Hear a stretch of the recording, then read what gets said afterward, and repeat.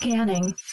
Identity authorized. Welcome to the Secret Superhero Club podcast network.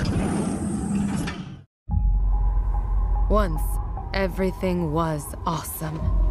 Now, everything is bleak. Hey, Lucy! I brought you coffee! Coffee. The bitter liquid that provides the only semblance of pleasure left in these dark times. Oh my goshness, did I interrupt you brooding just now? Times have changed. You need to change with them. We have to be tough and battle ready. Look, a shooting star, make a wish! Oh no. Hurry! The door is slowly closing! Oh, the pain. It's getting so cold. Emmett, what are you doing? Hooray! See, that wasn't so bad. Nothing got in. Ah! Something got in! I'm General Mayhem. Bring me your fiercest leader. Lucy! Emmett! This is all my fault. Hang on to your fronds, Planny. We're going to save Lucy. You tell me to smash! Asteroid! You mind if I save your life? Not at all. Who are you? The name's Rex Dangervest. Galaxy defending archaeologist, cowboy, and raptor trainer. I don't get it. Will you help me rescue my friends? You don't want to go anywhere near the Sistar system. It's ruled by an alien queen. Only the toughest are gonna get out of there alive. Who's a good boy? Who's a good boy? Yes, you are. I'm a queen, whatever I would not be. I'm getting super evil vibes here. I could change my form to something else if this makes you uncomfortable. Hey, guys. No, go back. The horse was much more palatable. I got a payphone and a play phone. I gotta get it, baby. No, it did not. A1, hit him with the A1 song. Since day one, not the A1 side. Lucy! Emmett, did you draw stubble dots on your face? What? No.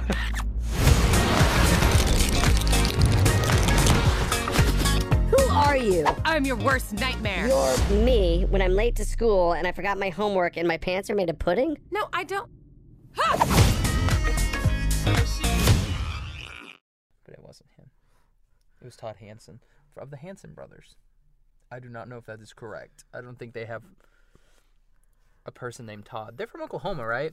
Hansen? Yes. Like McLeod or something? Yes, and did you know, like, Jane is, like, a giant fan of them? Did you know my friend Tanya is still a fucking giant fan of them? Didn't know that. She went to go see them, like, when they were here, like, a few months ago. Oh, God. Back when they were, like, 40-year-old men? Basically, yes.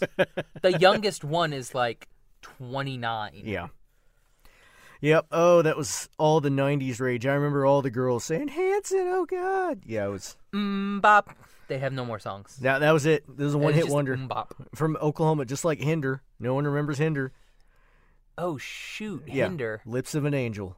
That was the greatest, like, love song of 07 because it was about cheating. And they say it's the lips of an angel. That's how the song goes, right? I don't remember how Lips of an Angel goes. It was, Lips of an Angel. Okay, that's... Because he was basically ripping off Tyler Perry. Or not, Steve Tyler. Wow, Tyler Perry. That is... He's ripping off Tyler Perry. Freaking Medea. No, Steve Tyler, because I was like, dude, this guy's trying too hard. Whatever happened to, what was the dude with the D that was in his name? Daughtry. Whatever happened to Daughtry? I don't know, because he won, he was a contestant on American Idol, wasn't he? I don't think he won American Idol. No, he didn't. He, like, came in second.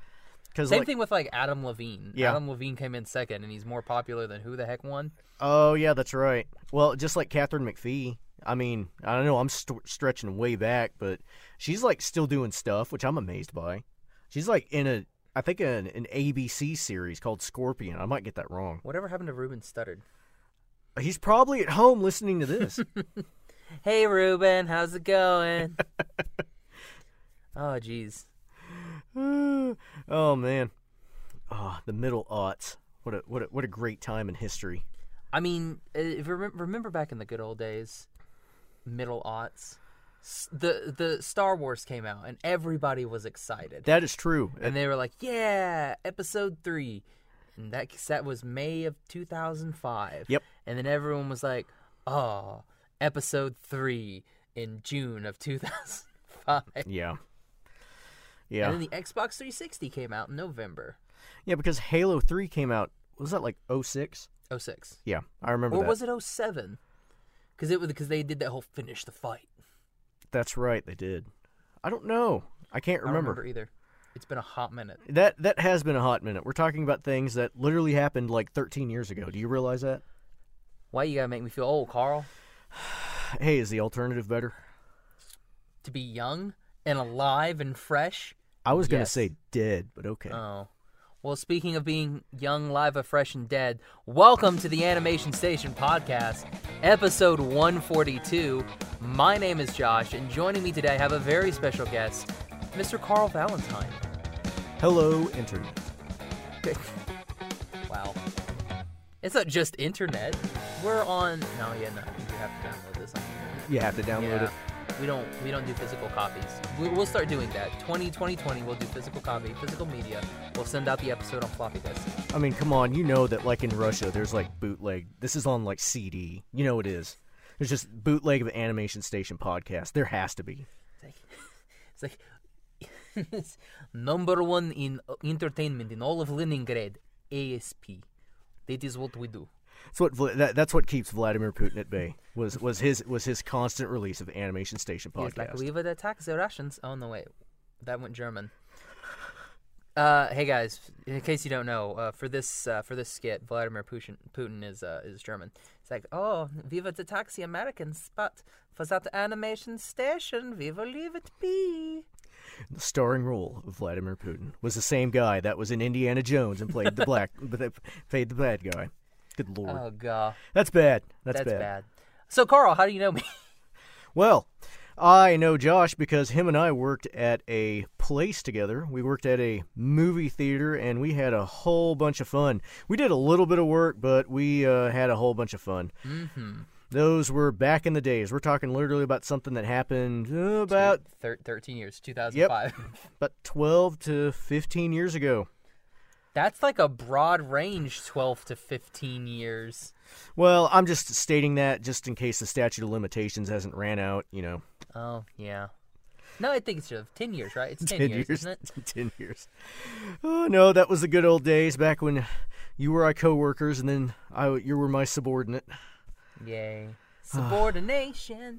There was a lot of insubordination there, too. From me. I'm slightly older than Josh, so there's about a 7-year difference between me, so when he was in his teens, I was in my early 20s, so I think we have the same about level of maturity, which you could either take that as Josh is much more mature or I'm just really immature. I'll let you decide. No, I'm going to go with you're more mature because you're smart about the stuff. Well, certain stuff. If it's not important, I guarantee you I'll know about it. If it's deadly important, I'm not going to remember. Well, dude, that's the exact same way with me because I can't remember stuff that I should know for work, but I will remember that the two guards in Tenchi Muyo were Azaka and Kamadake. On my deathbed, I will know. I'll just be like, be sure to name my great-grandchildren Azaka and Kamadake and die. See, I can kind of get behind that because as a Final Fantasy fan, I totally think on my deathbed I'm going to be thinking that, hey, Biggs and Wedge, they've been like in every Final Fantasy. There's got to be two characters named Biggs and Wedge in a Final Fantasy. Well, those are Star Wars characters' names. Exactly. That's where they got it from. Oh, really? Yeah. See, I don't play Final Fantasy, so...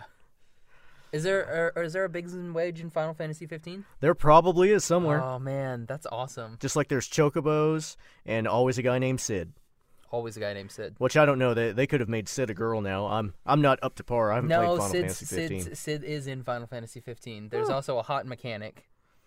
Yeah, I saw the pictures of that. Hot mechanic. I think everybody saw those pictures. Well, and then the meals you serve in the game. Yeah, you gotta go cooking. You gotta actually set up camp and stuff. Because they look so good. All anime food looks good. I have lust for, like, video game food. That's pretty bad.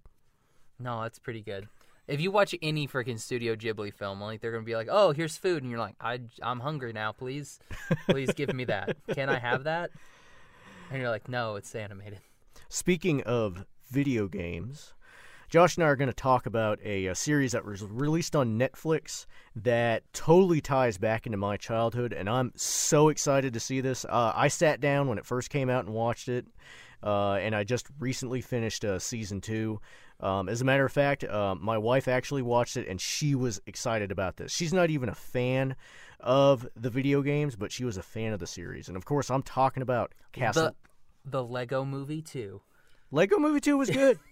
So do you want to do Castlevania or Lego Movie 2 first? No, let's stick with while it's fresh on my mind. In Castlevania or Lego. Legoland. Legoland. Legoland. Yeah, let's talk about Lego. We'll talk about the Lego Movie 2, the second one. Oh, sorry, the second part. Because, that's a great title. So we'll do the Lego Movie 2, the second part, and then after that, we'll rank it, and then we will do Castlevania. Awesome. The Netflix anime original Castlevania. All right. So the Lego Movie 2. Here's a brief rundown. It's been 5 years since everything was awesome, and the citizens are facing a huge new threat.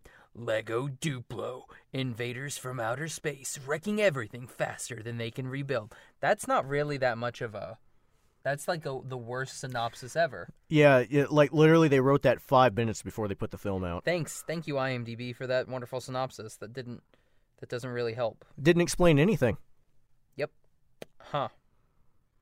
Well, that's how you get Lego Movie 2. So, we basically have our returning cast. So we have Chris Pratt coming back as Emmett, Elizabeth Banks as Lucy, Will Arnett as Batman.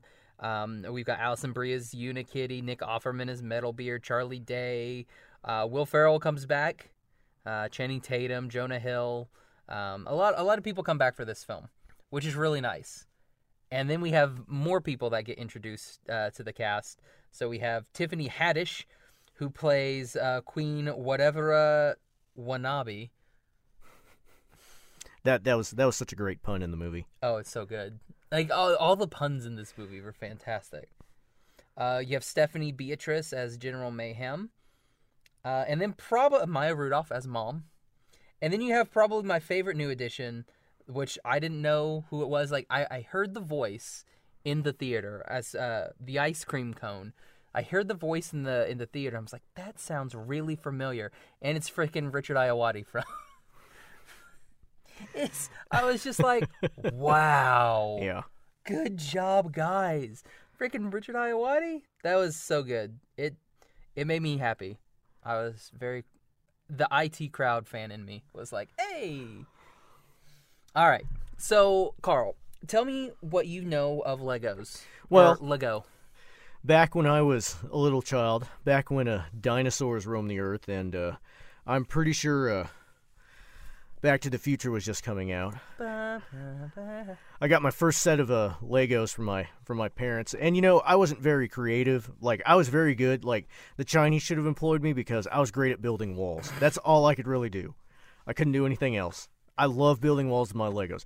Now, did you use those walls to keep out the little little Mongolians? The little Lego Mongolians out? I didn't have any figures. I just had the blocks. So I think I actually got to the point where I could actually build buildings, but I got to admit, I was probably like 8 or 9, about past the point where it's like, hey, maybe I should actually go outside rather than play with all these Legos. No, screw that. But I will say, other than that, I don't have much contact with Legos.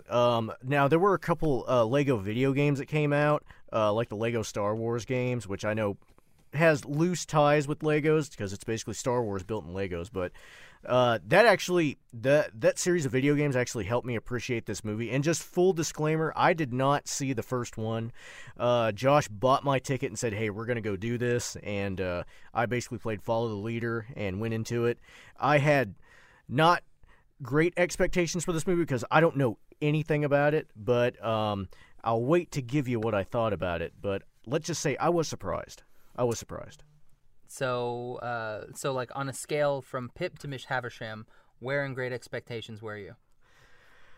Don't answer that awful.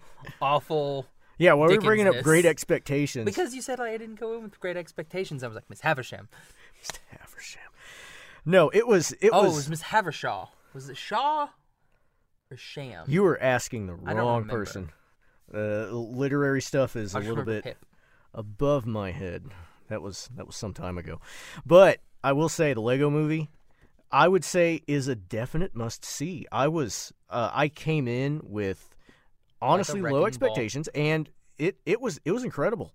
It was incredible. I actually want to tell people, say, hey, on the way back, when we were actually driving back, I actually got my phone out and texted 2 people, and I was like, hey, you guys need to see the Lego Movie Part 2 because this is great.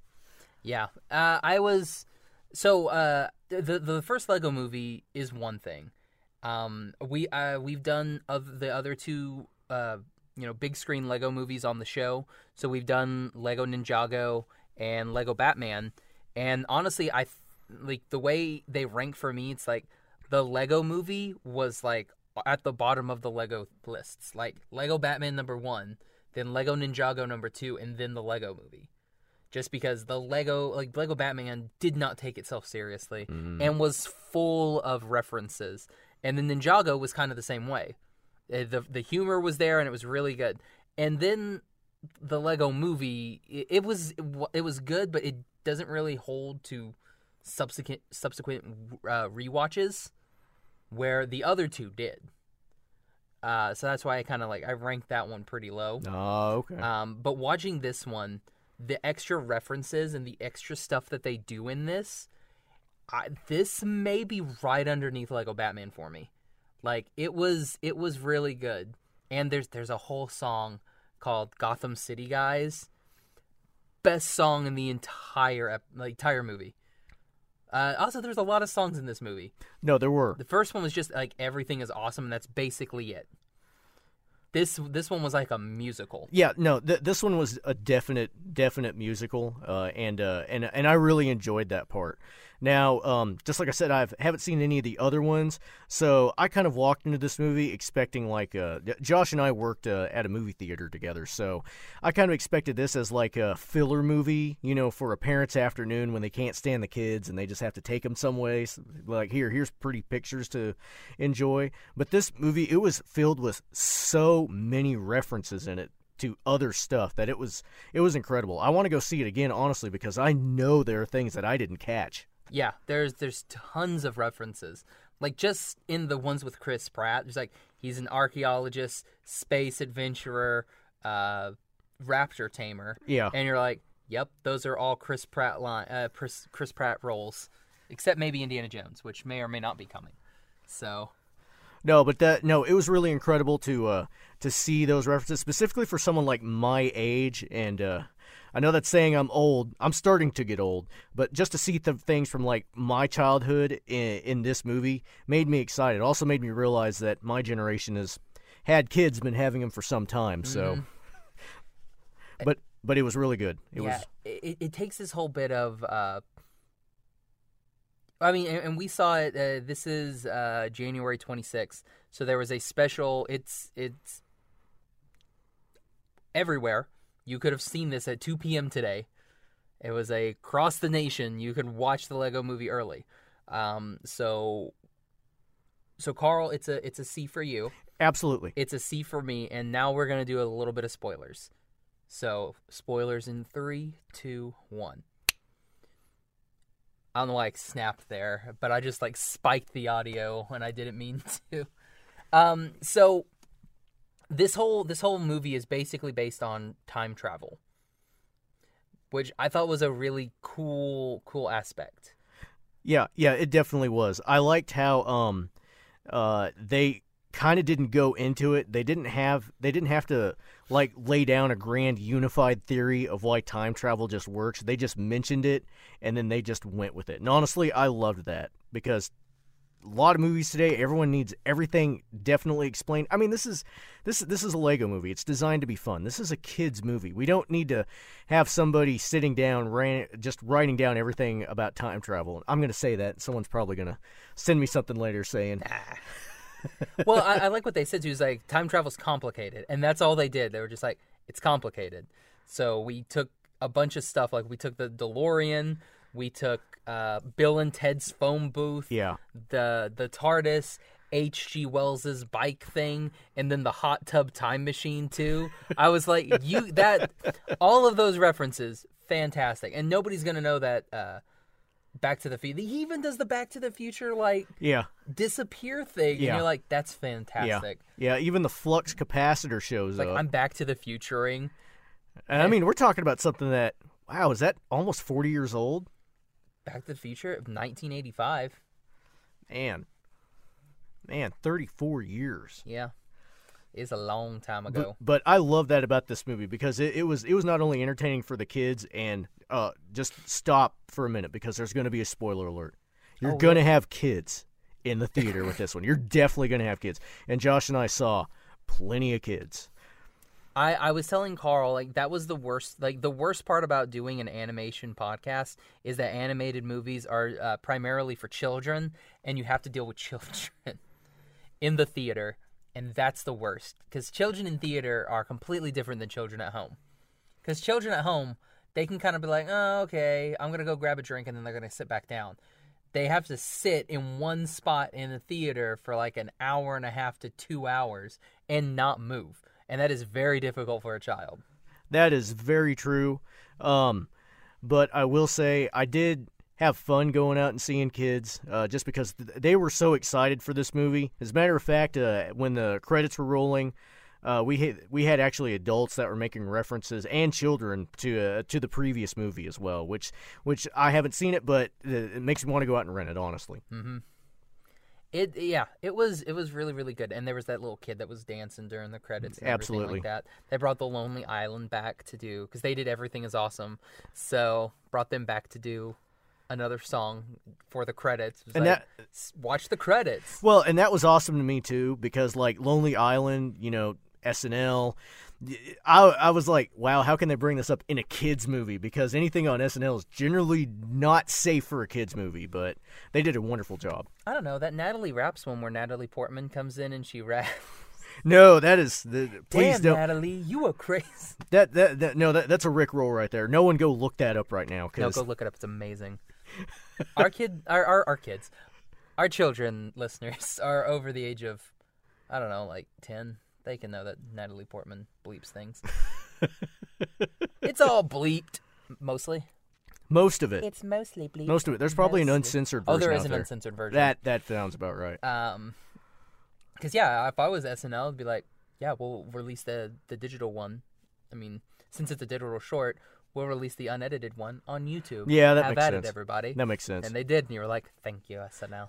What I liked about this movie specifically is, like, it was so meta. Like, there were so many references to something else, and the plot itself is fairly simple. I will say the plot itself, if you think about it, is fairly simple, but everything that was thrown in with it, this honestly felt like just a giant ice cream sundae because it had everything in it, and I really like that about this movie. It throws you a misdirect, like they're setting up a misdirect, which is not a misdirect, and I loved it. They're just like, oh yeah, no, we're not evil. We're even gonna sing a song showing that we're not evil. And you're like, yeah, no, they're totally evil. But I'm sitting there and I'm like, they're not evil. It's like, they're not evil, but everything that they're doing is slightly evil-ish. But it turns out not to be. It's all good. It's just one big misdirect. And I freaking love that. You're right about that. I think I became a 5-year-old again because I was immediately suspicious just because of the song. It's like, oh, they're evil. They're completely evil. And in the end... It's like we literally sang a song that said that we weren't evil. Be like, that sounded evil. Like, yeah, we're bad at communicating. And it's like, yeah, I get you. Because the whole thing is like the sister just wants to play with the brother. Yeah, exactly. That's what the whole entire thing is. And to me, that was honestly the saddest aspect of it, of that dynamic. Because like this Lego movie, outside of this story, it's basically just a sister who wanted to play with her brother. Yeah. Which, and that's, we had that in the first movie, so spoilers for the first Lego movie. So we had that in the first movie, but you don't really see that until, like, the last maybe 5-10 minutes of the movie. And then you're like, oh, snippety snaps. here's everything. Oh, okay. But in this one, they're just like, nope, we start off with it, and then we just keep going and keep going and keep going. So I thought that was nice, where they were just, continued our everything. So it just continued that. And that was a running theme throughout the film as well. So it was really good. I was surprised by it. Like, the references, amazing. Gotham City guys is fantastic, because we have mentions with Christian Bale, Yep. Michael Keaton. Yep. Wow, I'm losing my Val Kilmer. Val Kilmer, Adam West. Did you even George Clooney? Did you even see? And I know everyone was laughing during the scene, but actually Beetlejuice shows up for this. Yeah, because he says like, I prefer Michael. It's like, I prefer the Keaton, because he calls him Christian Bale. He's like, I prefer the Keaton one, and she's like, I liked him in Beetlejuice, and like Beetlejuice pops Yeah, up. Beetlejuice like, shows up. I mean, even they even included Bruce Willis in this. And that was great. I loved it. And he's all just like shimmying in the vents, and you're just like, the kids are not gonna. Did they say something like, people aren't gonna understand this reference? I think so. Something along those lines, like, kids aren't gonna understand this reference. But you see, in my head, just because there's another movie that came out with Bruce Willis I haven't seen yet, but I really want to see it. I want to see Glass.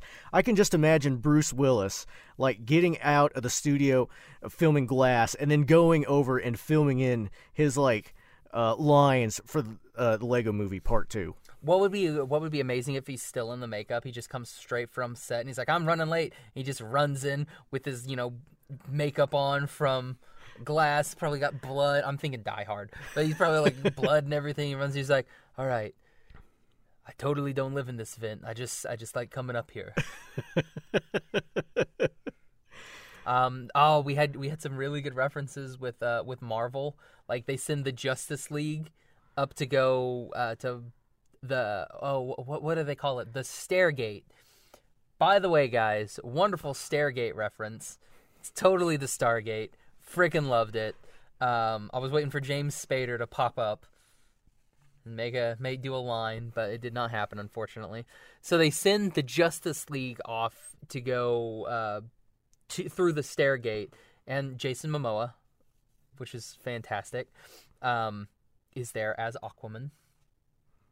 The fantastic Aquaman. That was awesome. We got Channing Tatum again as Superman, right? Superman, and then Jonah Hill as Green Lantern. I thought that was really funny. So they go up, and there's like, we've sent all of our best, we've sent the Justice League, our best heroes, and Marvel's not answering our calls. So you're like, nice, that was good. That was good. And they were sent off to the Sistar system. Yeah, the Sistar system. That's right. Oh, what was it? It was it's something under the dryer system. Oh, Undar, the dryer. Yeah, Undar of the dryer system. That was great.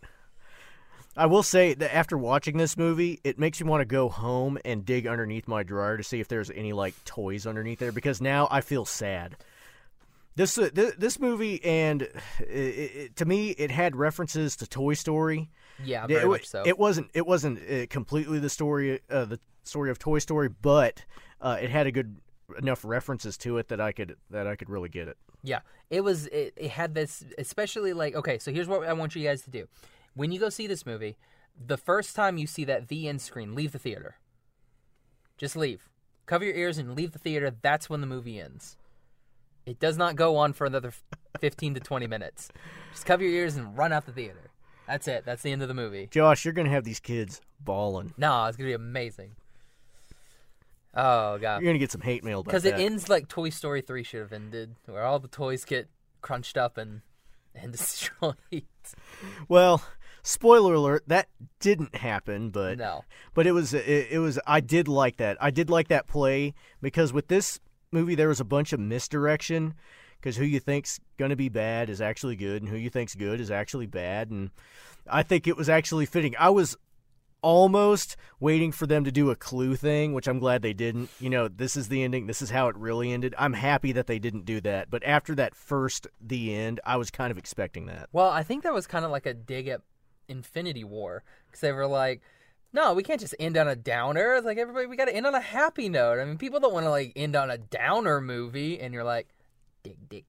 That's true. That happened less than a year ago. That's right. Mm-hmm. Like, dig. So I love that. I thought that was fantastic. Man, it was... The new characters that got introduced, I thought were fantastic. Especially General Mayhem. Oh, yeah. I liked her. And I like how they incorporate the different types of Legos. Yeah. Because you have, like, there's like those Lego Elf that is in there, like those other Lego ones that Lego tried to market directly towards women. Mm-hmm. So you've got those ones that legs don't move and everything like that, but everything's more stylized. Yeah. So, I mean, they've got those in there. And they've got the Duplos. So they kind of, like, put everything all together. And I really like that. You see, like, this cohesion with everything. So it's like, no, look, they can actually coexist because they're all Lego. No, that's true. No, that's true. The Sistar is doing it the entire time. I did like the incorporation of Duplo because at the beginning of the movie, the Duplos are evil. Well, that's how the last movie ends. Like, the Duplos comes. Oh, Like, okay. Because he's like, your sister. So, like, that part that was at the end of the movie, that is at the beginning of the movie, that's the end of the Lego movie. Okay. When they're just like, it's like, oh, well, you know what this means. Now, your sister can play. And he's like, what? And then you see this thing, it's like, we're from the planet Duplo, and we're here to destroy you. And it's like, oh, boy. Yeah, and the Duplos were cute yet terrifying at the exact same time. So... Oh, Duplos. Josh, did you know anybody that had any Duplos? I did not. The only time I've ever seen Duplos is at, like, my old school, like, in, like, the preschool area for, like, the little kids. That was the only time I've ever... Yeah. And then those weird things that, like, connect. Those multicolored deals that I don't know what the heck those things are. They're, like, weird Lincoln Logs. Were those Connects? I could be wrong about that. I have no idea what they were called. Yeah. Yeah, and they all fit together. Mm-hmm. I think my parents are probably wise in giving me Legos. You know, they didn't get me that set that all connected because I would have been able to figure that out. I would try to build walls out of that. Yeah. And then they had the kid from who does Catbug in The Bravest Warriors. He was one of those little stars. So it was like, hello, like those ones. Yeah, that's the dude who plays Catbug in Bravest Warriors. I also love the little hearts that explode. Mm-hmm. That was great. I think they called them love bombs, didn't they? That was great. So. That was cute because they're hello, and then they just blow up and cause mass destruction. I really like the character of and I know he was in the first one, but Emmett, he was so optimistic. He wanted everything just to work out. And towards the end of the movie, you actually, especially after the end, the first one, you have this thing. You're like, man, this really doesn't turn out well for Emmett. But in the end, it actually does. Yeah. It's really good. Yeah, I don't know. I think it's one of those where I went in thinking that this was going to be just another, like, sequel movie like Incredibles 2. Because I don't know, Carl, if you've listened to our review of Incredibles 2 with Cloud City Cast, which is now Hilt Radio, Josh hated that film. I thought it was utter trash. But... It was definitely not the first Incredibles. No. You could not replicate that. I mean, that was Pixar. Wasn't that Pixar right before they folded into Disney? Or it was either right before or right after. Yeah. Because they had done A Bug's Life, and they had Toy Story and A Bug's Life. And it was and Toy Story 2 by the time Incredibles came out. Mm-hmm. I believe. Gavin, if you're listening, let me know. Yeah, because, and I mean, that was just the first Incredibles movie. That's one you can pick up right now, and you can show your kids, and they'll love it, and you'll love it too. Second one, that was. I don't know what they tried to do there, but I don't know. It just didn't click for me. It was just oof.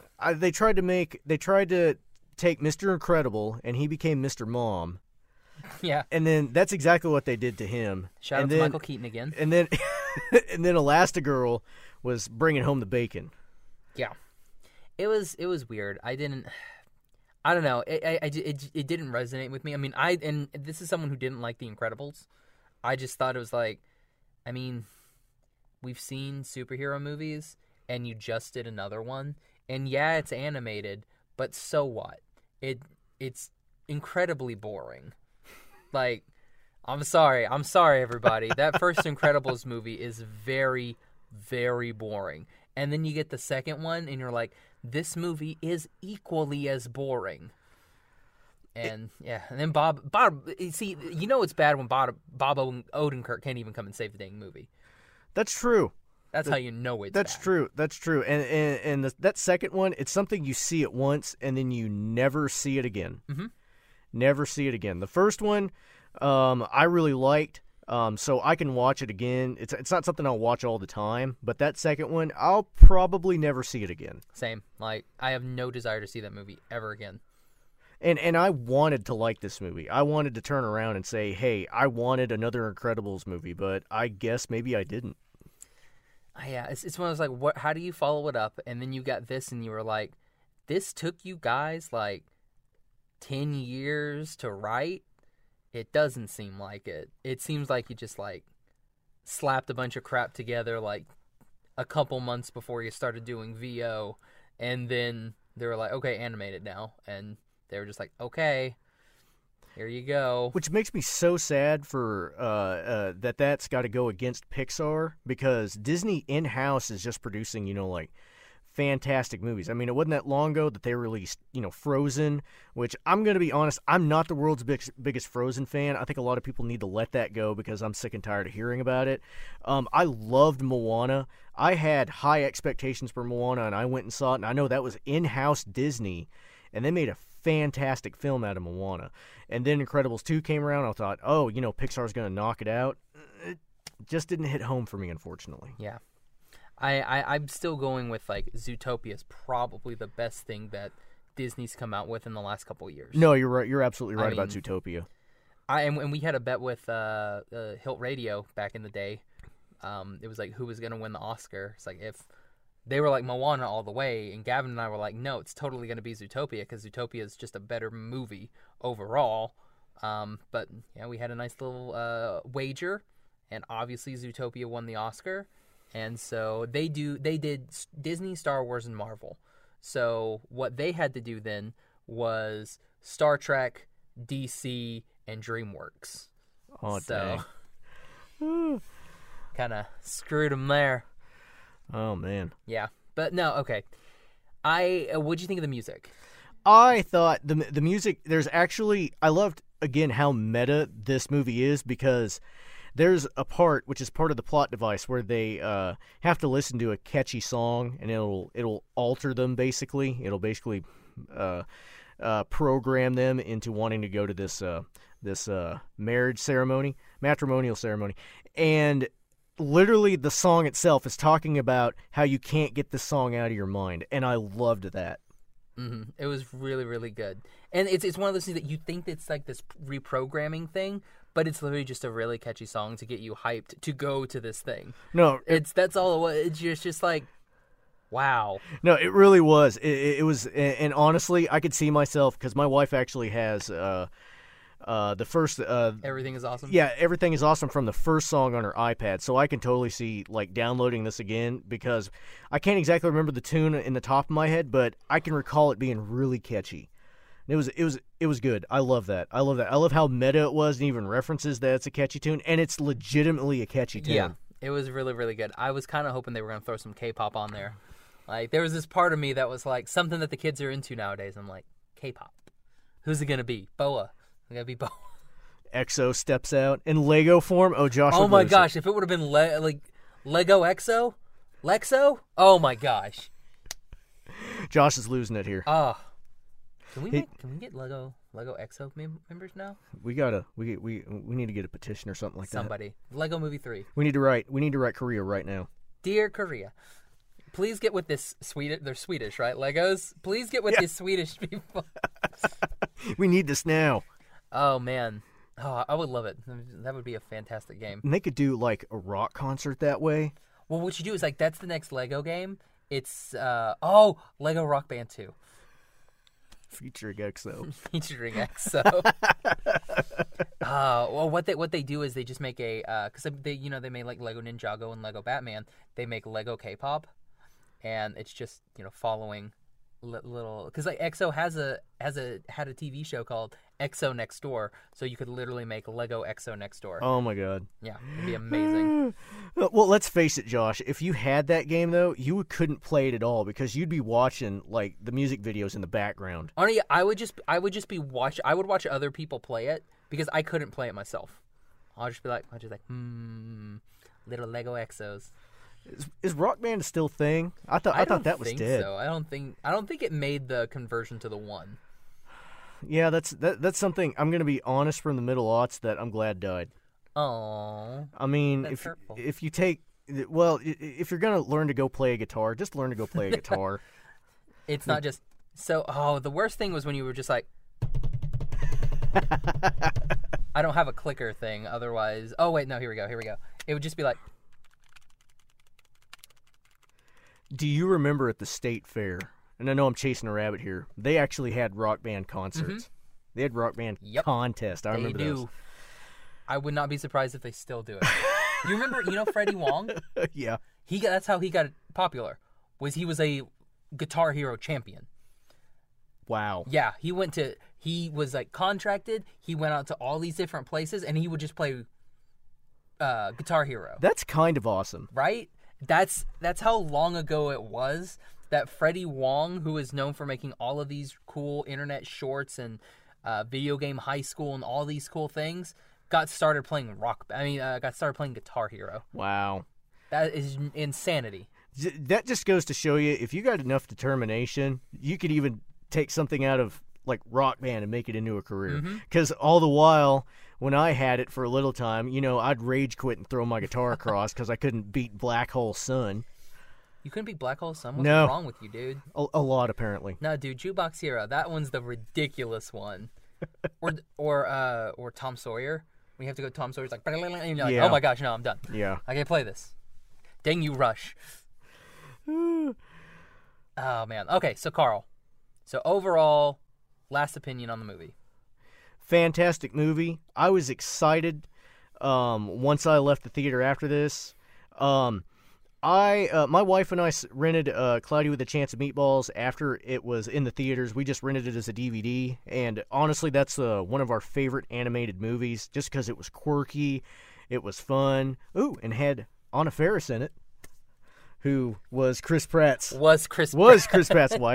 But who's he dating now? He's dating like a Schwarzenegger, right? Yeah, he's dating a Schwarzenegger, which I would not mess with with I would not dad. mess with that family. No, but No, I loved Cloudy with a Chance of Meatballs. Honestly, I hope this becomes my next Cloudy with a Chance of Meatballs, something that I can watch probably once every 3 to 6 months because I enjoyed it that much.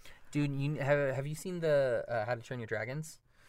I have seen, and this is going to be bad, I've seen the first one, and that's really about it. The first How to Train Your Dragon was a very good movie. Watch the second one, and just you can see the quality change from the first to the second. It's ridiculous. Like, I went on a thing where I was like, I'm going to watch the first one because it was on Netflix, I think. Mm-hmm. And so I watched it and I was like, dang, I forgot how good that movie was. Mm-hmm. I want to watch the second one now because I hadn't seen the second one. This was probably about maybe like 3 or 4 months ago. And I was like, I want to see the second one. And so I went and I rented it and I was like, holy crap, it's 1,000 times better. Like, the first one is really, really good. But then when you watch that second one, you're like, wow, the hair, just the hair, man. It's like, Lord have mercy. They went crazy game with this. And now the new one's coming out in a couple weeks. And I'm just like, heck yeah, I am stoked for a new How to Train Your Dragon. Well, it's weird how to think how graphics have just improved in the past like 4 or 5 years, or really animation graphics. Because if you watch Frozen right now, you're going to be meh. But when that came out, that blew our minds. Yeah. Well, it's weird because like you say that, but then you watch Incredibles, and then you watch Incredibles 2, and it's almost the exact same. Yeah. Yeah. There was no progression. No. Which I don't know if that was just, and who knows, there probably was, and they just stylized it to look like the original. But I sit there and I was watching it and I was like, you guys could have done so much stuff. You could leaps and bounds over what you could have done, and then this was the result we got. So okay, no more Incredibles. No more Incredibles 2. No, yeah, let's bury that in the sand. Yeah, let's ET that out in the what was that? The Mojave? Where was that at? Was that in New Mexico? like in the desert in New Mexico. Oh yeah, they're burying all those ET cartridges. Yeah, let's bury it next to ET. Actually, let's dig ET up, put Incredibles 2 down there, and then put ET down below. Well, and what Josh, with that, just like that beginning of, was it Finding Dory? Mm-hmm. The little short for that for Sandpiper. I could not believe that was like an animation. Right, that dude, to Sandpiper looked amazing. That was incredible. I was blown away. Mm-hmm. And then, well, I mean, Finding Dory wasn't that bad too, but it also looked exactly like. Yeah, I honestly. I don't know. Maybe that's a Pixar thing. Honestly, think for Finding Dory, I could actually see them holding back on it just so it matches Finding Nemo. I don't think they should do that. I don't think they should do that anymore. And that's what I'm afraid Toy Story 4 is going to be. Yeah. I'm afraid it's going to look just like it. Just like 3. And I'm just like, no, just do something, do better. Look at Disney. Disney's like always innovating. I mean, it's the same company now, but at the same time, it's just innovate. Be better. Keep moving forward, as Walt Disney used to say. Wow, it's the most Disney praise you're ever going to get from me. Not to chase a rabbit here, but we were talking a little bit about Zootopia. Did you know that Shanghai Disney is actually planning to make a park or a little section of a park out of Zootopia? Yeah, they're going to do Zootopia Land, and I'm like, I would rather go to Zootopia Land than Star Wars Land. Like, I 100 times would rather go to Zootopia Land than Star Wars Land. And the little concept art they released from it, they got little kids who are wearing.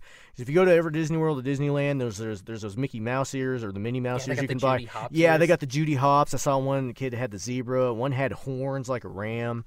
I'm really excited for that. It almost makes me want to actually get tickets and fly out to the Shanghai Disney whenever that opens, because that looks incredible. I hope we get something like that stateside, because I think that could do really well. Here in the United States, specifically like at Disney World with like a Animal Kingdom, I could totally see them integrating a Zootopia. I could see them popping in an Animal Kingdom. Yeah. It would be amazing. Yeah. Take out Avatar, even though they just spent all that money on Avatar, but. We're Josh and I are going to disagree about that. If you're going to Animal Kingdom, I've never seen it. Go to it. It's bioluminescent at night. It's the most beautiful thing you'll ever see in your life. Well, maybe I'll go with you when you go in September. Awesome. I'll go with you in September. Awesome. You I want to. You can bunk with us. I've never been to that park. I'll stuff you in a suitcase. Okay. Hope you like flying Southwest. Yes, I do. I'm totally fine. Like, because here's the thing. Like, when I flew to LA, I spent that extra. It's like only like $10 to get like the priority stuff. So instead of it, doing like the day before you board or like the day of you board, it gives you 3 days before. So you actually just do it 3 days before you board, and so you always get A. Okay. So I think the worst I got was, I think I was A12. That was the worst seating I had, was A12. So like I was like second group on the plane. The first, when I was flying from OKC to Albuquerque, I think I was A2. So there's like one person that got in front of me. So I was like, darn you, I was so close. So you like sitting in the front of the plane? No, I hate sitting in the front of the plane. Because I always get the back. I always choose the back. Well, because planes don't back into mountains. You've been talking to my wife again, haven't you? Yes, I mean, and it's like, and if you lose altitude, where do you go? It drifts downwards. So if anything, you're gonna see the flames coming before and possibly go hands up. True, true. That's very true. Or if it hits something. I mean, look at the people in Lost. I mean, those people in the back of the plane, they survived a long time. That's true. That's true. I say that they really didn't. They got eaten by polar bears and like taken by people real quick. Beautimous. Real quick. Another mid-aught series that came out. Lost. Man, Lost was some good stuff, man. You remember like high def TVs that were so new back then? There was a part of Lost you could only see because it was in high def. Yep. It was the shark thing, the big shark that had the Dharma logo on it. Who was that was like losing themselves? Was that Brian or was it Mike? Yeah, that was one of our bosses that literally lost it over that. He was like, "Oh my gosh, I saw it." And I was like, "I didn't see it because I had a garbage JVC." Yeah, us plebeians got a standard def TV. We weren't like managers in a movie theater at that time. No, we didn't have manager money back then. Nope. Now we do. The good old days of $5.15 an hour. I remember, I started at $5.15 an hour. So bad. So bad. But getting back to back to Lego Movie 2. So out of 5, so we do 5 thingamawhoppers, as you've heard on the show. Absolutely. So I do Dipper Pines. So I am going to give this. I'm going to give, against my better judgment. I say against my better judgment. No, I'm just kidding. Because like the theater experience that we had was subpar. True. It was a very subpar theater experience. But I'm not going to hold that against it. I'm going to give it 5 Dipper Pines. I concurrently agree. With 5 what? 5 Dipper Pines. And you also you can't use Dipper Pines. I can't use Dipper Pines. No, you got to use your own thing. I got to use my own thing? You 5 Trevor Belmonts if you want to. I don't 5 Trevor Belmonts, huh? 5 little Trevor Belmonts. How about I give it 5 Emmets? 5 out of 5. 5 Emmets. That's fine. It was good. In fact, you could say that's awesome. That is awesome. All right. So next, Castlevania. So we had talked about Castlevania on the show, but we have not done like an actual like full Castlevania full review of the series.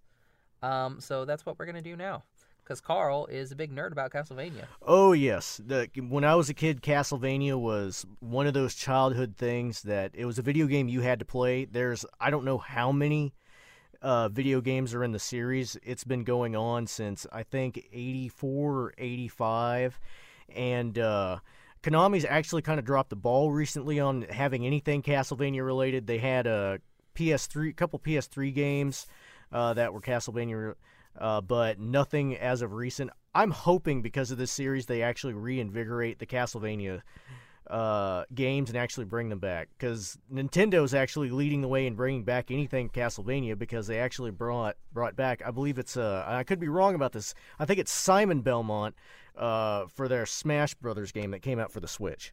I think that sounds correct. As someone who doesn't play Smash, because I was excited to see. As a matter of fact, I had a friend who knew I was a giant Castlevania nerd actually send me a link on Facebook saying, "Hey, look," because they had the Belmont reveal trailer for that, and I was like, "Thank God someone is doing something with Castlevania other than Konami, because Konami doesn't want to do anything with it." Yeah, it's sad. So I guess we can let's talk about.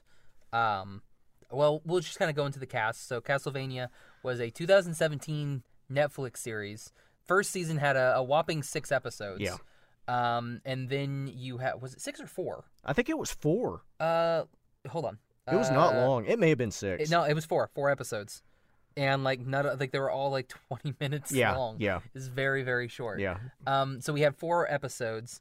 And so we have Graham McTavish as Dracula, Richard Armitage as Trevor Belmont, Emily Swallow as Lisa Tepes, and James Callis as Alucard, our main characters. Then in season 2 we get introduced to Theo James as Hector, and guy whose name I can't pronounce as Isaac, because I'm not even going to attempt it. Yeah, we're gonna skip that one. Mr. McCormack. We'll is butcher what I'm that. gonna go with A. McCormack. We will butcher that. Yeah. So yeah, it premiered 2017, and then we got the season 2 in 2018. Yeah, I believe it came out in October. Yes, and I believe they've said that we're getting a season 3. Yep, it's official. Season 3 is it. I don't know what we're gonna do with season 3 though. I have so many conspiracy theories in my head about what they want to do with season 3 that it's ridiculous. Because I'll wait to give my final verdict on Castlevania. But as Josh mentioned before, I'm a giant Castlevania, not the biggest Castlevania nerd, but I always tried to play any of the games that came out. As a matter of fact, every Halloween, during the month of Halloween, October, I will actually sit down and play through Super Castlevania, which is for the Super Nintendo, at least once. I will do it in one sitting, and I've done that probably for maybe 18, 19 years. That you've just always played Castlevania? I've always played Castlevania 4 or Super Castlevania on the Super Nintendo for Halloween. That's one of my things that I do to celebrate Halloween. See, that's cool. I mean, I wish I could play, good games like that, but I'm like awful at games. And two, I just never have time. I never have time for any games. Well, I can understand that as, as we're getting older and becoming adults, which I'm trying to resist. You kind of lose the ability to play games. But the good thing, anybody listening out there that wants to have an easy access to Castlevania, I totally recommend Super Castlevania. You can get it. On the as a digital download. I know for the Wii U and for the Wii. I don't know if you can get it on the Switch yet, but I recommend it because it's one of the easier Castlevanias to get into. The first three, like on the Nintendo, and almost all the other ones. They're very hard games. You're going to rage quit and you're going to throw your controller because they're really designed for you to hate the controls. They're good games, but they're very hard. So is the first Castlevania a good game? The first Castlevania is a good game. I honestly never completed it because for me it was too hard. And I know someone out there sitting down there laughing saying you just need to sit down and complete it. But that was back in the days of you got so many continues, so many lives, and then it was just game over. And the Belmonts, there's always a different Belmont for every Castlevania, whether it's Trevor, whether it's Simon, whether it's Leon. And they're very hard to control, and that was just because of the way the controlling system was mapped out for the games. You're going to die mainly by falling in pits, and if you don't fall in pits, you're going to get got by something that shoots you 5 billion times, and you're dead. So it's a game that you're going to rage quit a lot. You're gonna be mad until you figure out the pattern, and then you get past it. It's just that standard Nintendo hard game of the 80s. Those are the best. Sorry, I'm on Mondo right now looking at their stuff. They have, you can get Castlevania 3, Dracula's Curse, the original soundtrack, or Castlevania 2, Simon's Quest, or the original Castlevania, or Castlevania Rondo of Blood. I don't know what that is. Rondo of Blood is a game that was not previously released to Western audiences. It was a Japanese-only game. It actually got released to us starting with the, I believe it was the PSP because I got it. It was called the Dracula X. Yeah, Dracula X. And then I was actually able to get that through, if the Wii store is still up, which it may not be, you could download the original, which came up for the TurboGrafx 16. Oh, dang. The Symphony of the Night package looks dope, dude. Symphony of the Night is one of those things in Castlevania. That's when the video games started to become more Metroidvania. As a matter of fact, that's what they call it. Because if you ever played any Metroids, you go through a section and then have to go back because it'll open up something. Starting with Symphony of the Night, that's where Castlevania became, rather than linear, it became branching and where you're actually inside the castle. And fun fact, for all you Symphony of the Night fans out there, that's where we get Alucard, and his reiteration in the series is almost exact like it was in Symphony of the Night. And to me, that was incredible as a Castlevania fan, because in Symphony of the Night, Alucard did have dialogue. He had the same kind of attitude, and I loved that the creative team for Castlevania studied their source material so closely, and they honored it. They really did. They nailed it out of the park. So do you play as Alucard in Symphony of the Night? Absolutely. You start off as Alucard. Okay. Do you ever play as Trevor in any of these? That's the thing that I didn't look up before actually stepping into the Animation Station podcast studio today. I believe there is a Trevor Belmont. Now, in Symphony of the Night, it's Richter Belmont, who, that game that you mentioned, Rondo of Blood, he was actually the protagonist for that. And so Symphony of the Night and Rondo of Blood are actually tied together. And then Alucard steps upon the scene, and if you haven't sat down and played Symphony of the Night, I totally recommend it because it's a Castlevania game on steroids. It's one of the classics. And the dialogue, the lines, the gameplay itself, it's a very good game, and I totally recommend it.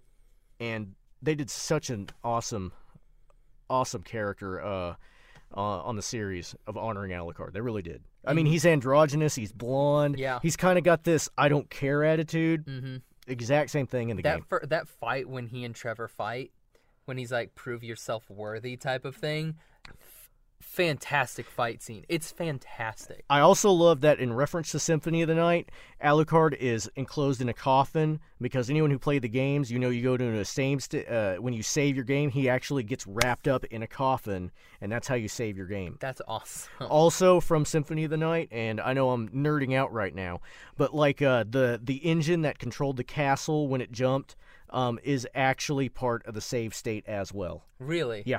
That's dope. Yeah. And, I mean, yes, someone who's never played a Castlevania game, I know nothing about these. No, it was the references to Castlevania were very implemented very well. I loved that, like, Trevor found the Morning Star inside of a section of a wall behind a shelf, because that's a reference in Castlevania where you can just beat up against blocks and it'll be either like hiding meat or it'll be hiding like items or stuff like that. So that was a nice reference. Bloody Tears actually is referenced when Sifa, Alucard, and Trevor actually step into the castle. Actually, the hairs on the back of my neck actually stood up because as a Castlevania fan, I heard that tune and I was like, oh my god, this is about to get serious. Yeah, and then you have a dope fight. Yeah. So we have the first season. We have and what I loved about the first 4 episodes, like, so season 1 of Castlevania, what I loved about it is Dracula is a very likable and relatable character. Like, from what you see, like, he's just a dude. He was, a vampire, obviously. But then this woman comes in and completely changes him. And then, the church kills her. Yeah. And he just loses it. Yeah. And I'm just like, brah, I get where you were coming from in here. Like, I totally understand why you would want to kill every single person in this town. No, and what I loved about that, I loved the beginning of this because there was no origin story for vampires. No. I loved that part because I didn't need another explanation from almost every other vampire movie that's out there that will have to explain where vampires came from. There was no explanation. They were just vampires. And as a matter of fact, if you look at the generals that were in part of Dracula's War Council, they were all different sections from parts of history. Mm-hmm. Like Godbrand was a Viking. He had one that was that looked Arabic. Yep. I really, really liked that aspect, that there was no explanation for vampires. They were just there. Yeah. It was really, really cool. It's just like, oh no, yeah, vampires have always been. That's just the way it is. We all know. Vampires and demons, they exist. Because they didn't explain whether Dracula was the first vampire or whether he was just the most powerful vampire. And honestly, it didn't make a difference in the series to really bring it up. But still, it was nice to see that. Not everything needs an origin story. And I say that today where almost everything has an origin story. Yeah. I will, like, this is an incredibly violent and gruesome and gory series. This is not safe for work. This is not safe for kids. This is incredibly gory. Just like Josh was saying, this is Game of Thrones animated almost to that point. Yeah. Like, the only thing it doesn't have the language and it doesn't have the nudity. Everything else, they got it. Yeah, no, you're right. There's no nudity in this. But yeah, it was very it's very gory. It's very violent. And I also like that because there's these two thoughts out about vampires. They either need to be elegant, like the Anne Rice, like Brad Pitt Interview with a Vampire type of vampire, or like the 30 Days of Night vampire, which are just these bloodthirsty creatures that just rip into you. And honestly, in this series, they were a combination of both. Because they had this vampire aristocracy, but that doesn't prevent them from going out and just slaughtering an entire village. And I really like that. I really like that. So yeah, so it started, and yeah, so the church kills his wife, and he gives him 1 year, and then he's gonna come and kill them all. Yeah. And they have a celebration on the day that they killed her. Mm-hmm. And Jackie is like, nope, I gave you a chance, and then they all die. Yeah. Kills everybody. And then Trevor is out there doing his thing. Yep, being drunk, like you do. Because they've been completely, like, cast aside. So I don't know, I don't know if that was just for the anime, or if maybe that was part of the games where, like, the Belmonts, like, fall out of grace as being these demon hunters. They may have in later games, but usually they don't give much plot to really a Castlevania game. Like this series it's just you go in and you kill the things. Yep, it was loosely based around, I know, Castlevania 3, because I know Alucard and I know Sifa, and I don't know if that's Trevor. I just assumed it has to be a Belmont, but I don't know his name. But I know that it's loosely based around the third game. I don't think everything that happens in the third game happens in the series. Obviously not, because there were some changes, but I did like that. Yeah, it was. Oh man, it was very cool. Just like all of this first season. So then Trevor goes out after he beats the crap out of some people, and then gets the crap beat out of him, and he just goes to this town and he wanders into these speakers, who. It's weird, like the church hates them. Yeah. God hates the speakers. Because what was the reasoning? Because like the old man says it, elder. I think it's because, and I could be wrong about this, but isn't it because like they just have hidden knowledge that would have been hidden from the church? I'm guessing that's what it was. Because I mean, if we think about like where in history this time frame is supposed to be, this is like Middle Ages. This is when like the church is controlling everything, and anything that is not part of church doctrine is heresy. Yeah, and is pagan, is against everything. Yeah, and that's part of the reason why Dracula's wife dies is just because she's science. Yeah, she was a doctor, and she was actually trying to heal people, and she studied science just like Dracula does. But she was condemned, and she was burned at the stake as a witch. As they did back then. Yeah, it's and that's what makes it really, really sad. And so, like, when I'm just like, yeah, Dracula, you kill all those people. Kill them. Well, and if you noticed, near the end, at the very end of the series, he's still wearing his wedding band. Oh, I didn't notice that. Yeah, I noticed that. I noticed that in the final scene. He's when he's there, he's still wearing his wedding band. Oh, see, that's sad. It's very sad. Yeah, it's very sad because I think it's it's trying to teach a lesson about how, you know, we as humans are maybe not humane in our best ways. Oh no, this makes you hate a lot of people in this show. Yeah. And it does a really good job of making you hate people. Yeah. That first season was a good setup for all the three characters. I loved Alucard, specifically when they go find him, because he's literally, they call him the savior that sleeps underneath the city. Sifa and Trevor show up, and Trevor and Sifa try to kill him, which you cannot defeat Alucard. Is her name Sifa? Yeah. Because it's Lisa. It's like Lisa Tepes. That should be Dracula's wife. Oh, you're right. You're right. No, it's Sifa. I'm crazy. I think it's Sifa Belnades. Yeah. But Alucard shows up again. Another part where I didn't know too much about the series before starting it, other than, hey, it's a Castlevania series. And so when Alucard shows up, I did not expect that. The hairs actually stood up on the back of my neck when I saw Alucard too, because he was exactly like it was in Symphony of the Night. I loved how Trevor in this, because he's a drunk, he was a trash talker. I love that part. I love the weediness between him and Alucard, because they kind of had this frenemy relationship. Oh my gosh, it's so good. Like, their back and forth, their banter and everything is fantastic. Oh man, I love Trevor's like initial design too. Like, whenever he's wearing that big, huge, giant fur that he's wearing, I'm like, bro, keep that on all the time. And then he loses it. Yeah. And I'm just like, oh man, what a waste. Keep that fur. Like, go back and get it. I know you're fighting a Cyclops, but still. I really liked Trevor in the first season. The second season, he kind of declined for me as a character. But in that first season, he was a drunk. He was witty. He's a Belmont.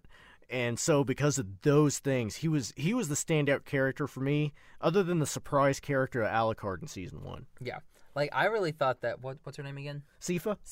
I really liked like that dynamic, because like the moment that I saw them, and he's just like, yeah, and I'm just like, yep, shipping it. It's like, it's gonna happen. Like, it's like, duh. That's what happens. Well, we know. And also like how the series, like how season 2 ends with them not. Let's real quick before we go into season 2. So, what would you rank season 1? Season 1, I would say 8 out of 10.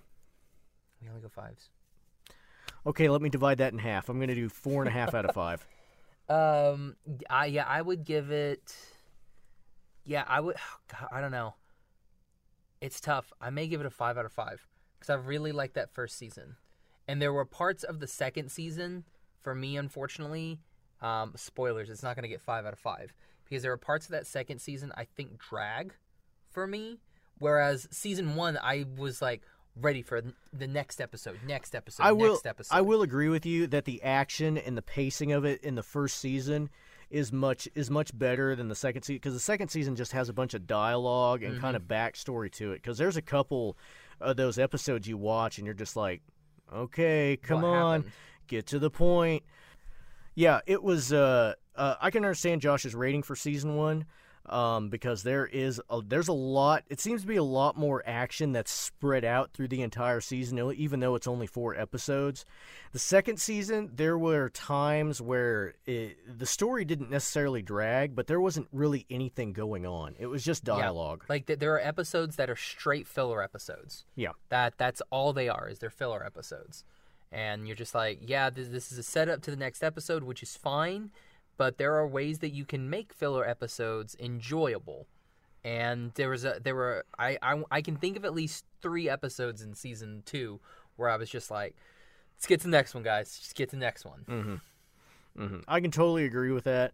The second season, because they had a shift, because rather than setting up these 3 characters, which they did in season 1 with Trevor, Sifa, and Alucard, they had to bring in this other story of these 2 Forge Masters, one named Hector and Isaac. And just as a reference, Hector and Isaac, Hector is actually the protagonist for the PS2 Castlevania game Curse of Darkness, and Isaac is there as well.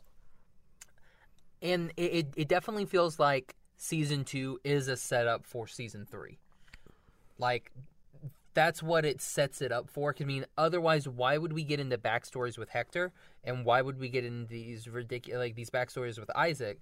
These ridiculously complicated and intricate backstories that we get a good course of the series. Like, there's always little stuff popping up that gives you, there's not just one episode where we get something. We'll get something here, and we'll get a little bit here, and we'll get a little bit here, and we'll get a little bit here. So it spreads it out, which I like what they do, where they spread it out like that. But then everything else that's kind of going on, like between the vampires just all being, a-holes, kind of, that's the part that I'm just kind of like, yeah, right, we get it, yeah, y'all hate each other. Well, I don't know if they tried to make, just like, I felt like season 1, with the gore and the action, was trying to take certain things for Game of Thrones. I think in the second season, they tried to incorporate that drama, and some of it just fell flat. Yeah.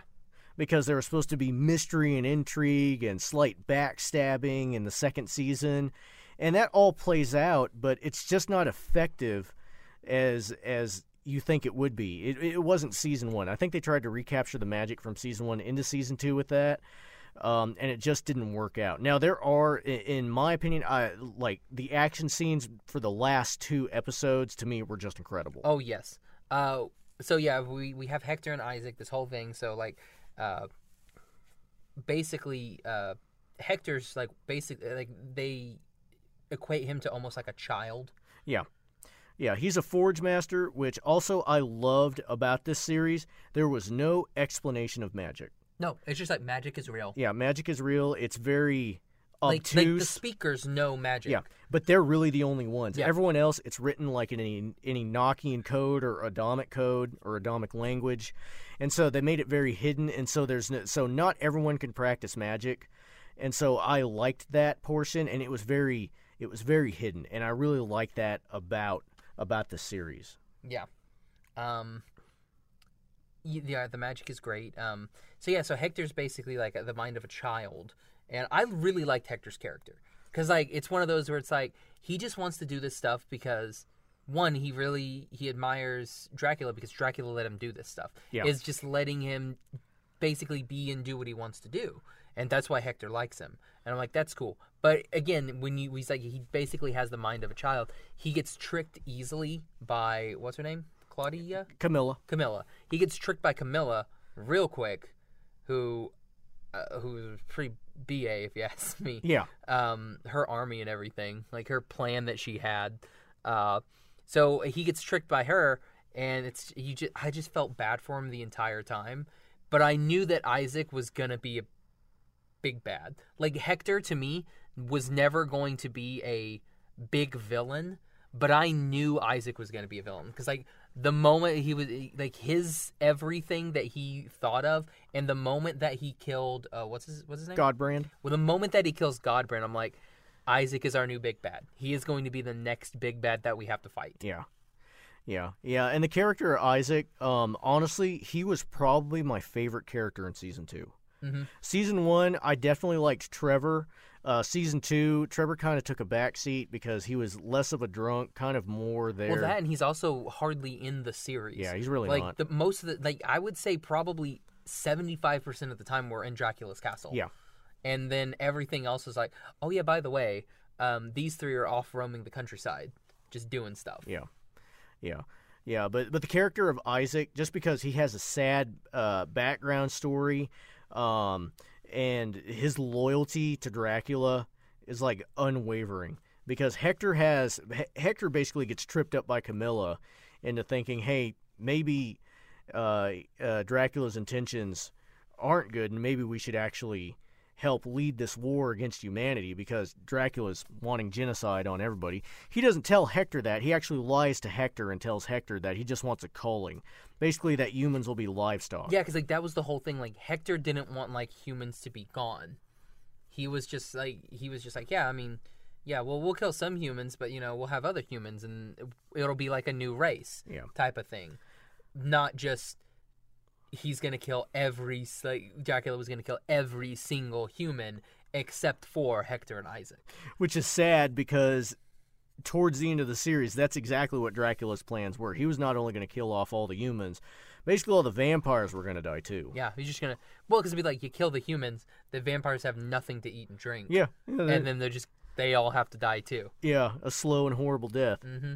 Which, Alucard actually references that near the end, talking about that all this has been basically history's longest suicide note, which Alucard actually does wind up confronting his dad in the next to last episode, which was beyond epic.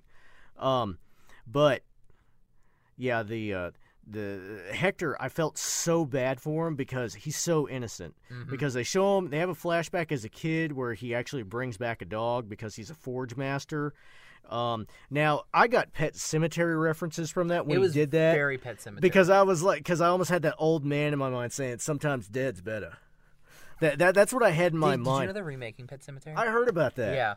I saw the thing and I was like, what is this? This can't be what it... And it's like Pet Sematary. It's Pet Sematary. Like, holy mother. Well, they brought it back, so I guess they might as well bring everything. It's basically the same type of thing. Yeah. And it just looks new, and you're like, holy jeepers.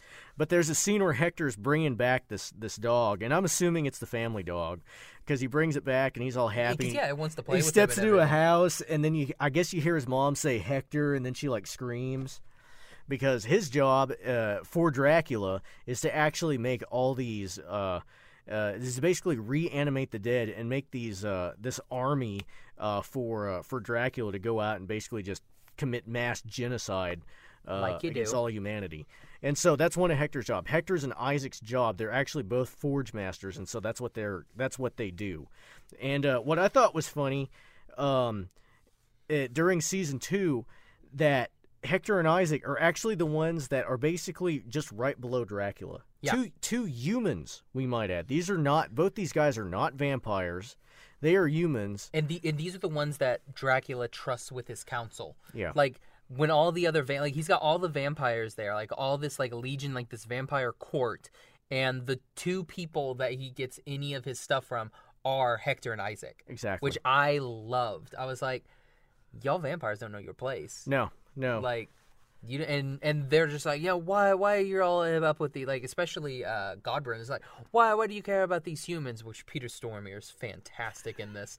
It's like, why do you care about these humans and blah blah blah blah blah? They're just cattle. And like Dragon's like, I ain't having any of this. Yeah, it's great.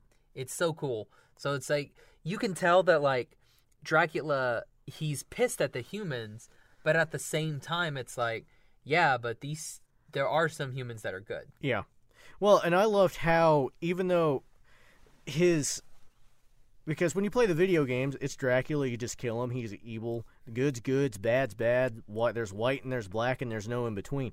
What I loved in the series is that I can understand Dracula's intentions. Mm-hmm. Everything is gray in this series. Yeah, everything is very gray because, like, even certain actions that he has during this shows that he's not completely bad. Mm-hmm. He's not completely bad. And someone who can be completely good may actually not do great things as well. And so that's what I really loved about the series, because it really fleshed out the human condition. And I really enjoyed that. They took something that was a video game that you sit down and play and then turned it into this sweeping drama that is actually a critique of humanity, involving people who God hates, a corrupt church, vampires. You know, you're talking about all these things in this mix, and it's a giant statement about the human condition.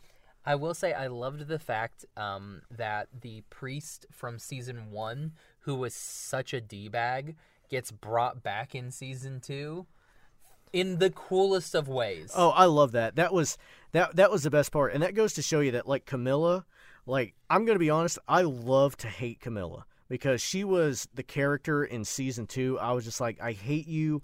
I hope you literally get staked in the heart and die. Oh no, you want it to, but at the same time, you're like, I want you to die, but I want your plan to work. Yeah. You know, it's like, I want to see how far this can go until it breaks bad. And I'm ready for it to break bad because I know it will.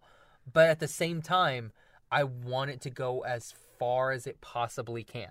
It's one of those, like, I don't want it to be nipped in the bud real quick. I want you to go basically to the end. And then, like, second to last episode, then I want you to go.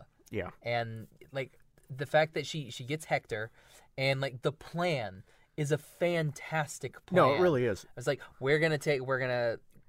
when he stops, we're going to stop at this river, and then I'm going to have all my people here at this, like, all my vampire army here, her vampire army, by the way, looks dope as hell. Yeah, I wouldn't mess with them. Like, they look super cool. So we're going to have all of our vampire people over here, and then there's a bridge. And I'm going to send this reincarnated priest out, and he's going to do this thing, and he's going to die in basically blessing this river and making it holy water, and then destroying this bridge, so all of this vampire army falls on this bridge and dies. It's fan-frickin-tastic. No, it was epic. And my favorite, honestly, part of that, because things get a little bit go haywire with it. Sifa actually learns how to be able to control the castle, and she actually spawns it in the middle of the river. So there's this part where, like, just like on the first level of this castle, there's this giant flood of water, and all these vampires just perish. Yeah, it's so cool. It's like everybody's like, "Oh, we gotta run now," and then they're just dead. And then, like, when it gets the castle gets transported to the Belmont estate. Like, right across this road from the Belmont estate. And, like, everybody's fighting. So, like, because, like, there are Camilla's vampires that have made it into Dracula's castle. Yeah. And they're fighting. So, everybody's fighting. So, they're killing each other. And then the Belmonts show up. Yeah. So, like, Sifa and Alucard and Trevor walk in the door. And that's when it plays your song. Yeah, it plays Bloody Tears. And I love that because that's actually when Trevor actually had this click moment for me in season 2 where it's like, hey, I'm a Belmont. Because before then, he was basically arguing with Alucard. They had to go find basically where the Belmonts hid all their knowledge, and that was cool. They had a bunch of references to stuff, and Alucard's picking on Trevor the entire time. Calls him a hoarder, says, are we going to find any mummified cats among all this, or did you eat the cats? And then they show up to the castle, and you've got these three, and Trevor, I remember, says, because he's got the Morning Star, he says, I'll terrify them, Sifa, you distract them, and Alucard, you take them from the top. Yeah, it's so good. And he's like spinning that morning Yeah. star, and you're like, bro, it looks so dang good. Yeah, yeah. And then that's when like all of the vampires are like, oh shite, it's a Belmont. Yeah. We're gonna have to deal with this. And so like all the vampires like stop what they're doing and are like, we gotta kill the Belmont. I love that because that automatically stops this little civil war that's going on. It's like, oh crud, we got to deal with this. I love how Sypha, she actually splits a guy in half with a little ice move. That was incredible. That was one of the aristocratic vampires too. Like it was like one of the big head honcho vampires. Yeah. He got split, literally. And then Alucard, he turns into that white wolf and he jumps over the fire. And what's so cool about Alucard, and this is also in Symphony of the Night, he'll get things called like familiars, and like literally that sword that follows him around, that's another thing you can actually get. And it'll actually go out and it'll attack the enemies while you're just standing there. That's awesome. So I love that reference that was in there because it seemed in the series that he was able to actually control the sword with the mind. I think in the video game it was its own entity. Does its thing. Yeah, it was his own entity. But like, I love that aspect of it. I love that fighting part of it because we hadn't seen that before in Alucard. That first fight what you have with Trevor actually basically just kicks him right in the crotch and he says, "This isn't a bar fight." He's like, he kicks him in the crotch and is like, bro, really? Come on. I love that part because I was like, man, you're like Dad is freaking Dracula, but you still have decorum. Mm-hmm. And yet we got this Belmont who's supposed to stand for like all of this like Truth, good stuff, justice, and the Transylvanian way. And then he's beating guys up in a bar because he's freaking drunk. It was. I love that. That was great. And that fight, that's a fantastic fight. And then Alucard goes up and fights his dad. At the same, well, I mean, we kind of missed a fight. That fight that happens in the Belmont estate with those demons that come down. Oh yeah, that's right. That's like, it's like this. Everything is going down. Like we're all falling down. We're trying to get to the ground floor, and we're just fighting our way down. And we're fighting all of these demons throughout. Yeah, that one demon with the spear was super cool. Yeah, I like the flying one that had that scary skull, and then it breaks off, and then you think in a fight, like losing something would actually make it like less scary. Oh no, it got more scary. It got when more that fell scary, off. and it got pissed then because you broke part of it. And now you're like, okay, yeah, now you're scary. And I love because this is the first battle that Trevor has using the Morning Star, and he's got one of those witty lines because he hits something with the Morning Star, and it literally explodes. And so, what was his line? It was like, "Now I understand why my parents didn't allow me to play with this as a kid." Yeah, it's just like. Yeah, you could have destroyed the family maid, you know? It's like, hey, Rita, catch. And you're like, oh, oops. Because at that scene, specifically, Sypha's trying to actually summon the castle and immobilize it because it's able to transport. Dracula's able to transport the castle because it's got an engine in it. And Alucard's actually, he was working on making the runes for the mirror so they could see the castle. Yeah. Which I was kind of like, oh, because he had to concentrate on the runes so that she had something to pull from. Yeah. Because she had to like see a visual of it. Yeah. Yeah. In order for them to pull. Okay, that makes sense. I can't remember. Like I saw it when it came out in like October. So okay. I should have. If I would have known we were talking about it, I would have rewatched it. That's okay. That's okay. I just saw it just literally 2 days ago, and then Jane watched it. So, and then I rewatched it with her. Now I want to rewatch it, and now I want to play the game since I have a Switch now. I want to see how what is all available on the Nintendo eStore so I can possibly get a couple. I don't know if any Castlevanias are out. I will say that one of the producers of Castlevania, and this is just a plug for Bloodstained, because Bloodstained is going to come out later this year. It's by one of the producers for Castlevania. He has left Konami and gone on. This was actually crowdfunded, and it's called Bloodstained. It's kind of like Mighty Nine. Yeah, it's going to be similar, hopefully better than Mighty Nine, but or Mighty Number 9. Yeah, Mighty Number 9. But this is going to come out later in the year. They've already released a small game for it that's 8-bit. That's called Bloodstained: Curse of the Moon. Direct rip-offs of Castlevania, both of them are going to be, and honestly, I can't wait to play either of them. I've got a Switch. I need to go home and actually download that 8-bit one, but the later one comes out this year.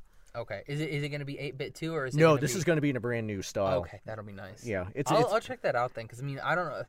I mean, yeah, not knowing anything about Castlevania, so it's kind of like, Well, and like literally the only thing I know about Castlevania is from the anime. Yeah. And the only thing I know about Wolfenstein is there's just like Nazis won World War II, and like Dracula's a vampire, or Hitler's like a vampire or something. Hitler's a vampire. Like always. Of course. Of course. Of course. Someone's got to be the bad guy. It's got to be Hitler. Always. But yeah, this as a video gamer, I'll go ahead and give you a little bit of what I thought. Season 1, like I said, was 4.5 out of 5. Season 2, honestly, for me, was 5 out of 5. And here's the reason why. They pandered to the Castlevania fan. I normally don't like pandering, but it's pandering I can get down with. And see, from someone who doesn't know the Castlevania, that's why I liked Season 1 better, because there's no pandering. Yeah. It's very much just like boom, boom, boom, boom. Literally, because we got boom 1 episode, boom 2, 3, 4. And that's it. That's all my booms. And this one, I was just kind of like, yeah, I see what you're doing. You're setting it up, which is fine, but something that you could have done in an episode, you make it go through 3 to 4 episodes. Mm-hmm. And that's the part that kind of lost me. And the fact that, like, nobody ever found out what happened to, like, what was it, God? Oh, Godbrand? Yeah, no one ever figured out what happened to Godbrand. You know, he just kind of disappeared, and you're just like, y'all ain't searching that hard. No, and what's sad about Godbrand is he's like Gaston, but in like Gaston level, Gaston would be humble compared to Godbrand. He literally has this dream sequence where he's going out and he's slaughtering guys, and he's saying his name after every time he kills one of the guys. It's like, Godbrand! And he just slaughters people, and it ends with him saying his name, and he wakes up and he's like, oh, bring me beer and blood, which it's pig's blood, so he decides to go out. Godbrand's character is one that I would have liked to see more of, because what's sad about it, at the end of the season, if you in retrospect, Godbrand was one of the first ones to figure out what Dracula was actually going to do. Mm-hmm. He was going to kill everyone, basically. And Godbrand actually goes in front of Dracula. And what amazes me about the series, because if you just look at it, which Godbrand and Trevor are never in the same scene, but I feel like Trevor's smaller than Godbrand. But when Godbrand stands up to Dracula, Dracula is immense and towering, and actually puts Godbrand in his place. Yeah, like, we only see, like, Trevor only hits Dracula like a couple of times before he gets thrown like 7 feet down, and he's like, 4 stories below everybody. Yeah, because Trevor was honestly the weakest one in the final fight against Dracula, because all 3 of them get to the point where they fight Dracula. But before that, one of the most touching things that I saw in this series is that Dracula had so much, I would call it love for Isaac, because Isaac was so loyal to him. There's a point where Isaac is actually right in front of Dracula, and he says, I'll fight for you, I will die for you, this is my cause. Yeah, because he's ready, right? Like, because Alucard's on his way. Yeah. And Isaac's like, all right, you stand behind me, I'll go first, and then I'll kill him, but, you can watch. Yeah, and there's no way. I mean, Isaac's very powerful. He was able to take out Godbrand with this little auto-flagellation whip pretty quickly. So Isaac's pretty strong. Honestly, I don't think he would have been able to take Alucard. I really don't. Oh, no, he wouldn't have, but he was going to try. That was the thing. He was going to try. And Dracula was like, bruh. Took him and threw him in the desert. Yeah. Dracula actually just opens a mirror portal and throws him. He actually saves his life in that, and I was really touched by that. Yeah, and that goes to show me that was part of it. Of like, Dracula's not completely bad. Oh yeah, no. Well, and the fact that like you talked about it before we recorded, it's like he gives up. He lets Alucard kill him. Yeah. Near the end, when the fight's going on, and by the way, that was an epic fight between Alucard and Dracula. Any of you watching it, that part where he summons that giant ball of lava and flame, that is actually a reference to the games, because that happens in certain games at the end scene where you're fighting Dracula. And the fact that Alucard, Sypha, and Trevor were able to repel, to push it back. If you notice that Dracula's only holding up one hand to manifest that giant ball, but all 3 of them are giving them her all might. And they're actually pushing in on it. Alucard's actually using his sword to press in on it, and that ball just kind of collapses a little bit. Then it flies all the way back. And after that, we had this epic like battle between Alucard and Dracula. Honestly, for a second there, because of the way the battle was going on, I figured Dracula was going to kill Alucard. Oh yeah, no, I was fully expecting him to kill Alucard, and then I was like, okay, he's going to kill Alucard, and then Simon's going to come kill him. Yeah, like Dracula will be like probably mortally wounded, and then then Trevor's going to come and finish him off. Yeah, but yeah, that is not what happened because in the end, Dracula kind of gives up because they actually have this tumble, this fight that goes into Alucard's room, his childhood room, and that's where Dracula kind of gives up. He gives in. Well, because he's I think doesn't he have like Alucard's like his toys and well no he has it like doesn't he have like Alucard by the throat? Yeah, he does. And he's about to kill him, and then he looks where he's at, and he's like, oh no, my wife wouldn't want me to kill my son. Yeah, and because he's actually talking to his wife for a little bit. He's like, "This is the greatest gift you given me, and I'm killing my son." Mm-hmm. And then at that end, is that one of the times because I think he sees that vision like 2 or 3 times where like little bitty Alucard's like running through the halls and like his wife walks by. I can't remember that happening, but I mean, I thought so. It could have been a fever dream from Josh. I mean, that may have. Maybe I didn't catch it. But I mean, Dracula just basically just gives up. And then Alucard just finishes him off. Trevor comes in and cuts his head off. And Sifa burns his body. And as far as we know, Dracula is no more. Mm-hmm. Until season 3 when Isaac comes back and brings him back. And that's what I think. I think that's why he threw Isaac out. I don't think Dracula knows this, but as a Castlevania fan, I highly believe that Isaac is somehow, and this is just my theory, so I can be completely wrong, I think Isaac is going to become the Grim Reaper. And I think through his Forge Master skills, he's going to have a way to resurrect Dracula. Because in Castlevania games, Dracula comes back every 100 years. And you said that there's always a death that you always have to beat death before you beat. Yep, you always face the Grim Reaper before you face Dracula. Now that may not be in all of the games, but most of them you will fight the Grim Reaper before you fight. Literally, Dracula is so powerful in the games, death is subjected to him. See, that's cool. Yeah. Okay, so what would you give season 2 you gave a 5? I'm gonna give it 5 Morning Stars out of 5. And I'm gonna give it 4 Dipper Pines. Because again, the parts in the story, the action scenes, fantastic. The end I loved because, my couple got together. So Josh's romantic side got satiated as well. But I don't know, just like that good chunk where it's just in Dracula's castle. I don't know. For me, it just drags, and it would be hard to rewatch it unless season 3's coming out. Yeah. Like I don't like season 1. I don't know how many times I watched season 1. Probably like I don't know, maybe like 4 times I've seen season 1. Because again, it's only 4 episodes, so you get it done in like an hour and like not even an hour and a half, because they're only 20-minute episodes. Yeah. So yeah, you get it done real quick. But yeah, I don't know. That first, I'm gonna give it 4 Dipper Pines. Okay. I like just as a side note, I am not well versed as Josh into animation. That's his that's his thing. I will say I enjoyed the animation style of this. Mm-hmm. It was very anime-esque. I also liked in watching it again. I noticed how like before action scenes, like they kind of did a Matrix thing where before someone would make a major hit, they would slow down the action just for like a couple frames so you could catch up and then it would resume.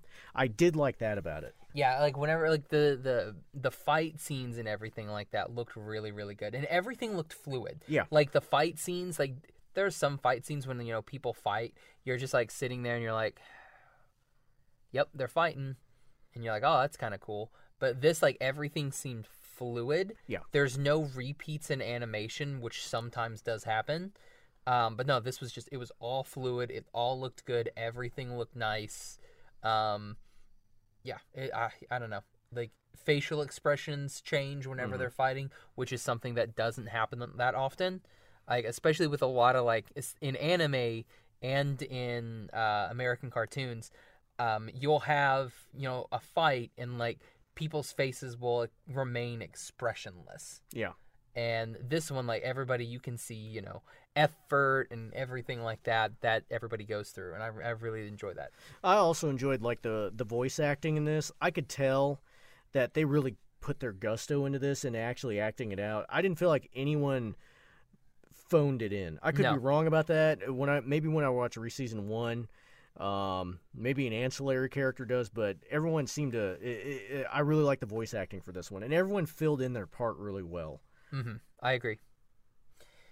All right. Well, this is fun, Carl.